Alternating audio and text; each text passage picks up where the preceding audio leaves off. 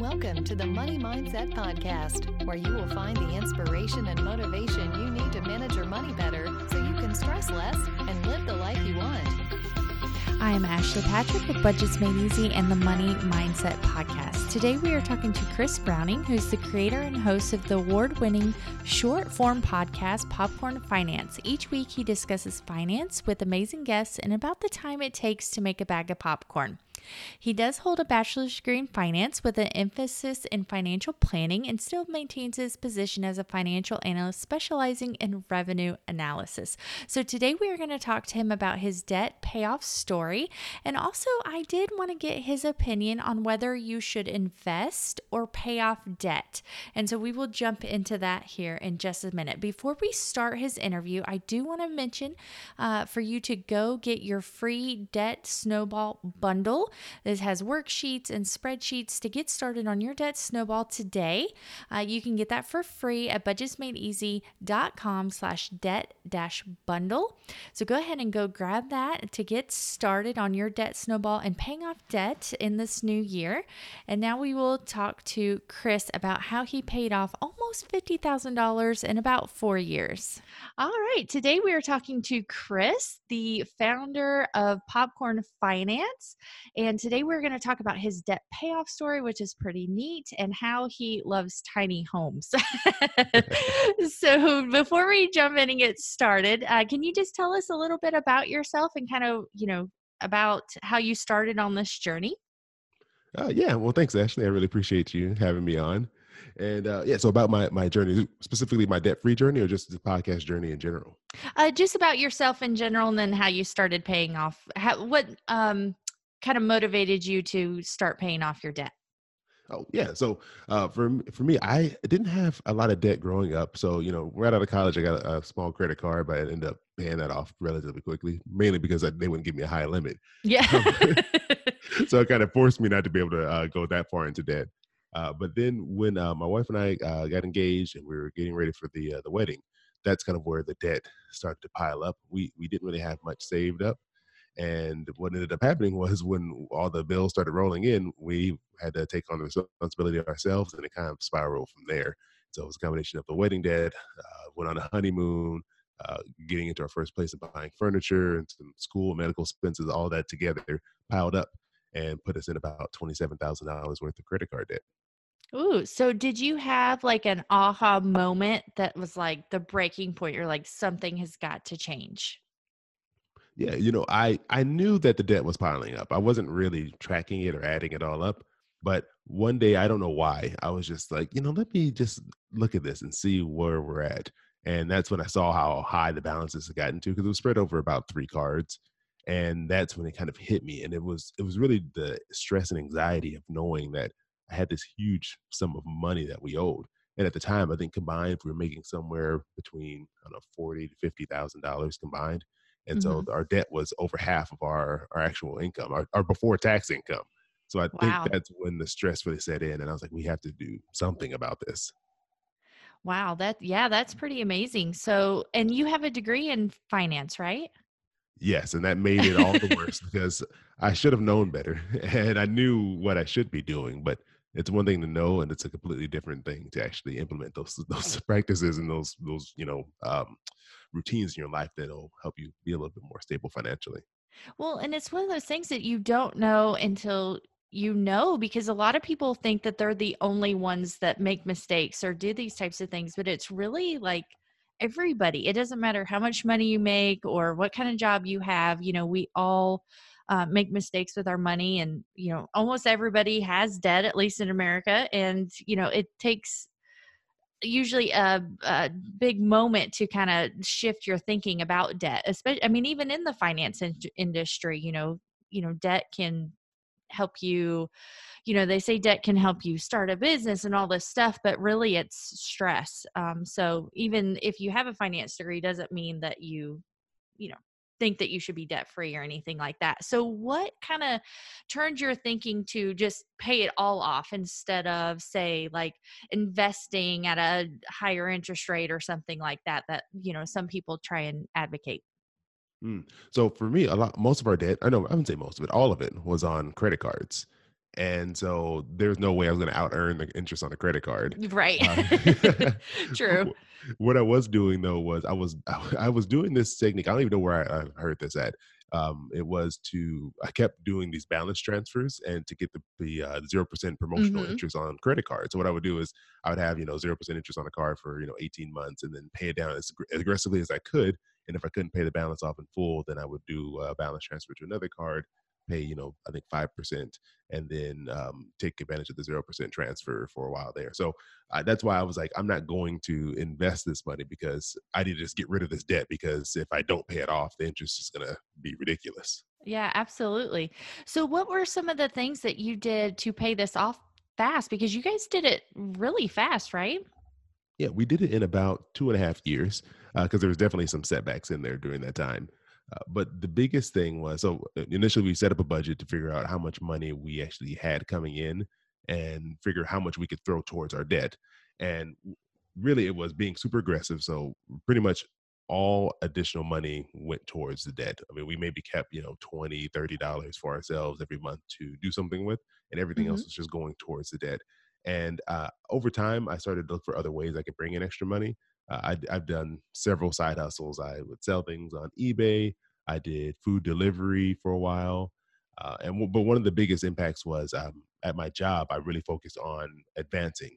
So I worked really hard to get additional raises. And if there was no room for growth financially, I ended up changing jobs to take advantage of higher salaries at different locations. Oh, awesome. So, were you able to like negotiate a higher salary whenever you did that? Yeah, so every time I changed, which I'm trying to think time-wise, I always forget the time frame Yeah. for when this was going on, but I know I changed jobs at least once. I know I've changed about 2 times since the whole debt payoff journey started, but I think the second change was we'd already paid off the debt.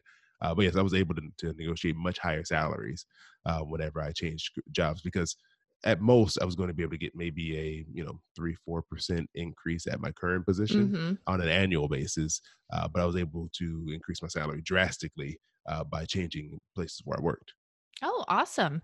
And was your wife like fully on board with this whole plan as well? She was. I think she because I was the one who handles the finances. I did all the budgeting and I would pay the bills. That was the thing that I took on. Hmm. I think I was more. I think I carried more of the stress burden because I was looking at it all the time, and Hmm. I was overthinking it and constantly worried about it. But she was on board with the change because she knew how it was impacting me, and also how it was impacting our lives overall, because so much of our money needed to go to just keep the debt going and not fall behind, and we really couldn't enjoy the money that we were working so hard for. Hmm.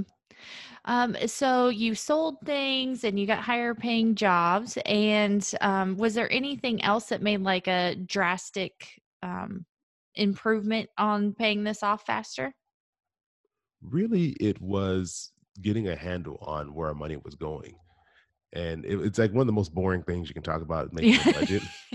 Yeah. But it really was what helped us the most, because when I really sat down and we went over our finances and we looked at where our money was going, it was kind of scary how much money we were just kind of throwing away and not really noticing. And one thing I always talk about that it's slightly embarrassing, but it's ridiculous at the same time when I think about it, is I went through and I looked, and I think one month we spent like 1,100 to $1,200 on food. Oh And my gosh, that was mine too. was it you too? $1,200 on food. I was like, this is ridiculous. I was like, how is this even possible? It's like I did not eat one fancy meal this entire month. I did not have a steak or lobster or anything that would be considered expensive. And yet, all this money just flew out the door. And it was like, it was a real shock. And it kind of hit me in the face like, all right, we need to do a much better job of tracking where this money is going. Yeah, absolutely. So what kind of mindset changes did you or your wife go through from whenever you started to like where you are now? Like how do you think about money differently? Mm. I think it was a lot of focusing on our priorities and shifting our focus from kind of what's going on now, what do we want to do right now, to what are some goals for the future. And I think it's really hard to shift your focus out so far because it doesn't feel real. You're so disconnected from it because it's not you. Mhm. It's so hard to put yourself in your future self shoes and say, what would I need, 5 years from now, or what would I be thinking about my decisions now down the road. And so for us, it was really thinking about priorities and what really mattered. And were the things that we spent that $1,200 on that important that Yeah, month? exactly. Those meals that great and that memorable that we needed to do that again? Or was it better to think about other big goals we had, like getting rid of this debt, or maybe buying a house, or going on vacations, things that we would actually enjoy and value and remember versus kind of just, not really caring, not really paying attention, and letting things continue to kind of fall through the cracks and kind of blow up on us. Hmm. Were there any other things that you did to kind of keep yourself motivated since you guys didn't have an extravagant income, and your debt was, about half of your income? Over that 2 years, did you do anything else like visuals or, celebrating small wins or anything like that to kind of help keep you guys motivated? I'm really sad that I didn't learn about all the debt blogs and communities that existed during our journey. I had no idea any of this stuff existed. Hmm. And so it was a little bit of a lonely journey because I didn't really have, I mean, my wife and I, we talked about it, but you can only sit there and talk about the debt you have for so long before you get like, Right. you're like, okay, we don't want to talk about this anymore. And I didn't talk to any friends or family about it because I was so kind of down on myself for getting in this position. You get embarrassed. You're like, I can't Hmm. believe I let this get this bad. I can't let my parents know that we did this. So it was a really isolating time. And it wasn't until we were almost completely debt free that I found out about some of these communities. Like specifically, I hang out a lot on Instagram and like the hashtag debt free community there and things like that that are really motivational. And I really wish I would have known about those things. I think the best thing that I had for for feeling better about paying off debt were the little milestones when we would pay off a credit card. So Hmm. it was spread around about 3 cards. So every time we paid off one of those cards, that was like a motivational boost. It was like, oh man, we're actually making progress. Hmm. And so I used mint.com to track everything. And I would always look at the balance, and it would feel great when I would see the balance drop. And then specifically when one of the cards would fall off, I'm like, oh yes, we're making some type of progress. This is actually mattering. Yes, exactly. So did you use the debt snowball or did you use a different method? Let me think back. I use the avalanche method because that's what is built into Mint. So what it does is like you put in all your details and then it just basically organizes your payments based off of interest rate. And Oh, so okay. that's the method that we ended up going with. And it kind of ended up being almost the same as a snowball because the debt was pretty evenly spread across the 3 cards. So and the interest rates were relatively the same across the cards as well. So Gotcha. I don't think it would have made much of a difference either method for us at the time. Right, right. So let's see. Now, if people that are in your situation and they are wondering if they should save money, invest, or pay off their debt, what do you typically tell people? Because you're in financial planning, so I'm sure investing is really important to you, as it is to all of us. I mean, compound interest is amazing. So, what do you tell somebody that if it's going to take them a couple years to pay off their debt, which would you recommend for them? Ooh, this is always a really tough decision Mm-hmm. because there's a lot to think about. One of the best, I think, responses to this question I've ever heard was Erin Lowry. She wrote a book called "Broke Millennial Takes on Investing," and she said she spoke to a lot of different financial planners and professionals. And one of the pieces of advice she got regarding this issue is you need to kind of look at the interest rates on your debt versus on what you could be potentially earning by investing that money. Mm-hmm. And so specifically, I think there's a big focus on like student loan debt, which I mean, so many people have right now. Mm-hmm. But it's a comparison of if you're paying, let's say, roughly more than 5% interest on your debt, then it's probably a better idea to focus on that than trying to invest because you can't. It's kind of hard to find a guaranteed return greater than like 6% because especially because the market fluctuates up and down. You don't know what you're going to get, and on average, Mm-hmm. it's going to be slightly higher than that. So it's better to focus on paying off your debt, getting that down, than to worry about investing because in the long run, you're going to save yourself more money by getting rid of this debt, this interest you're paying on this debt. It really depends on what you're looking at. I mean, it's definitely if you have credit cards and you're paying interest and your interest rate is like 15 to 25%, focus on the debt. You got to get rid of that because there's no way you're going to out earn that in any type of investment, or at least there's no way you can guarantee out earning that with any type of investment. So for sure, I would say if you have any type of high interest debt, you want to focus on that. But I would still say put a little bit aside. I mean, obviously you can't max out your retirement plan, or most people can't max out your retirement plans and pay off huge sums of debt all at the same time. That can Hmm. be a little difficult. It could be a little hard on cash flow to be able to attain that. But I would still say to put something aside. So whether it is, $50, $100 a month, putting away something. So at least you can take advantage of the compound interest and at least start building something up, whether it is an emergency fund or starting to put money into a retirement plan. But I think you should definitely make your focus getting rid of that high interest debt. Absolutely. So how much money did you pay off and how fast did you end up doing it? So I actually have like a little bit of an update to it. So our credit card debt alone, that took us about 2.5 years. So it's $27,000 in credit card debt. We started that in I'd say late 20, trying to think of it, late 2014. And then we ended up paying it off the very beginning of 2017. And then Awesome. after that, we actually ended up focusing on paying off my wife's car. And so we ended up paying that off, I think about a year later. So in total, because we actually got her car right at the same time we realized how much debt we had. So that was just Yeah. like piling on top of it. So, Uh-huh. so that was about $23,000. So in total, we paid off about $50,000 in, I'd say roughly 4.5 years, somewhere around there. That's awesome. That's amazing. I know that you love tiny homes because I follow you on Instagram. So, I do you live in a tiny home? Like, do you want to live in a tiny home? No, I actually do not live in a tiny home currently. So I live in Southern California. It's not really something that's easily accessible here. The laws are changing, but Hmm. as it stands, you cannot build a tiny home on a Yeah. piece of land. Like, no, you're not doing that. You got to build a bigger house so we can get more property tax money. But Yeah, exactly. so they're not letting us do that. But I do love tiny homes. And I got the opportunity to stay in one in Phoenix, Arizona. It was the first time I ever stayed in a tiny home. And I loved the experience. It was amazing. And I think what I love about it is, one, they're designed beautifully. They make great use of the space. They Hmm. somehow make it feel bigger than what it really is. A tiny house can range anywhere from 150, 170 feet all the way up to, low 400s. I think most people think a tiny home is under 500 square feet. That's like what's considered standard for a tiny home. But they do such a great job. And I think it also promotes more intentional living and definitely more intentional spending because you only have so much room.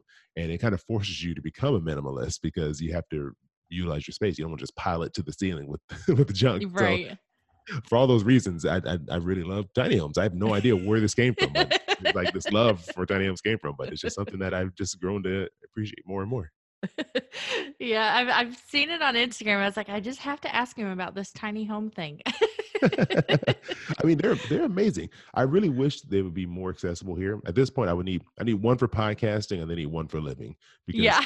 there there's no rooms really. I mean, some of them have rooms, but for the most part, there's no rooms in a tiny home. If you're in one spot, you can hear whoever else is in the tiny Right. house. Yeah, it wouldn't be good for the sound. All No. right. Now, I always like to ask people what their favorite nonfiction book is, because most millionaires read like something like a book a month. And so I like to get other ideas and inspiration on ways to improve, yourself and your finances and things like that. So it doesn't have to be finance related, just anything that, is your favorite nonfiction book. Ooh, that's a great question. I think my favorite nonfiction book would have to be Dollars and Cents by Dan Ariely. So he's a brilliant mind. This is kind of like a macroeconomics. Excuse me, no, I messed it up. That's not macroeconomics. It's behavioral economics book. Basically, it's looking at how we interact with our financial decisions and why we make the decisions we make. And it's really fascinating. I've somehow also become fascinated with economics. I just love the study of looking at how our financial system works and how we interact with money and how it overall impacts everything that's going on. And behavioral economics really brings in like the psychological aspect of that. And so it's a really cool look at all these different aspects. So it's like, how does pricing things for free or for really low prices impact our spending behaviors or the way that things are marketed or the way that we make financial decisions and prioritize things. It's a really cool look. It can be a little dense with the numbers sometimes, but I think for a behavioral economics book, it's actually written very well. I think it's really enjoyable. It's a cool way to look at our finances in a completely different light than I think we do for the most part. Oh, I'll have to check that out because I'm fascinated by that as well. So I will add that to my reading list. And do you have any last words of wisdom? Last pieces of advice? I would say something I've been trying to focus on lately is giving myself more grace when it comes to the mistakes that I make financially. I think it could be really easy to get into the trap of focusing on all the things that you're doing wrong and Mm-hmm. seeing everyone else. Well, it feels like everyone else doing things right. I think that's the trap that we fall into. You look around, you see people doing all these amazing things and hitting these milestones in their lives, and you feel like, oh, why am I not there? Like, why Mm-hmm. am I not doing this? Or if I would have done this differently, where would I be now? It's really easy to fall down that spiral of really getting down on yourself and feeling horrible about the decisions you've made. And I think it's really important to give yourself grace for the mistakes that you made, because even though things may look great for other people, everyone's making mistakes. Everyone has done things that they wish they would not have done. You just can't see it. They're gonna walk around telling you all the things they regret. So I think it's really important, especially while you're on your debt repayment journey, is to just give yourself some grace. And even something I wish I would have done is to allow myself maybe a little bit more money to enjoy myself and to keep my spirits up. I mean, I'm not saying, spend, half your income to make yourself feel better, but finding Mm-hmm. something that you really truly enjoy that's not going to, destroy your budget, and allowing yourself that break, that enjoyment, so that way you can keep the journey going, because it's so hard to stay consistent and to keep seeing your paycheck go away every time you get paid to take care of your debt. So to give yourself a little bit of grace, celebrate the small wins, and not be so hard on yourself for maybe getting into debt or making a mistake, because we all do it and you can definitely overcome it. It just takes a little bit of time. Absolutely. That is great advice. And where can people find you if they want to follow you, find out more about you?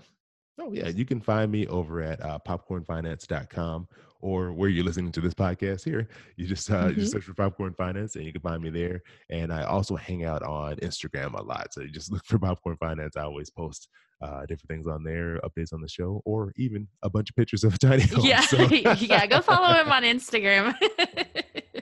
if you want to see where I wish I lived, you can Yeah. follow me there.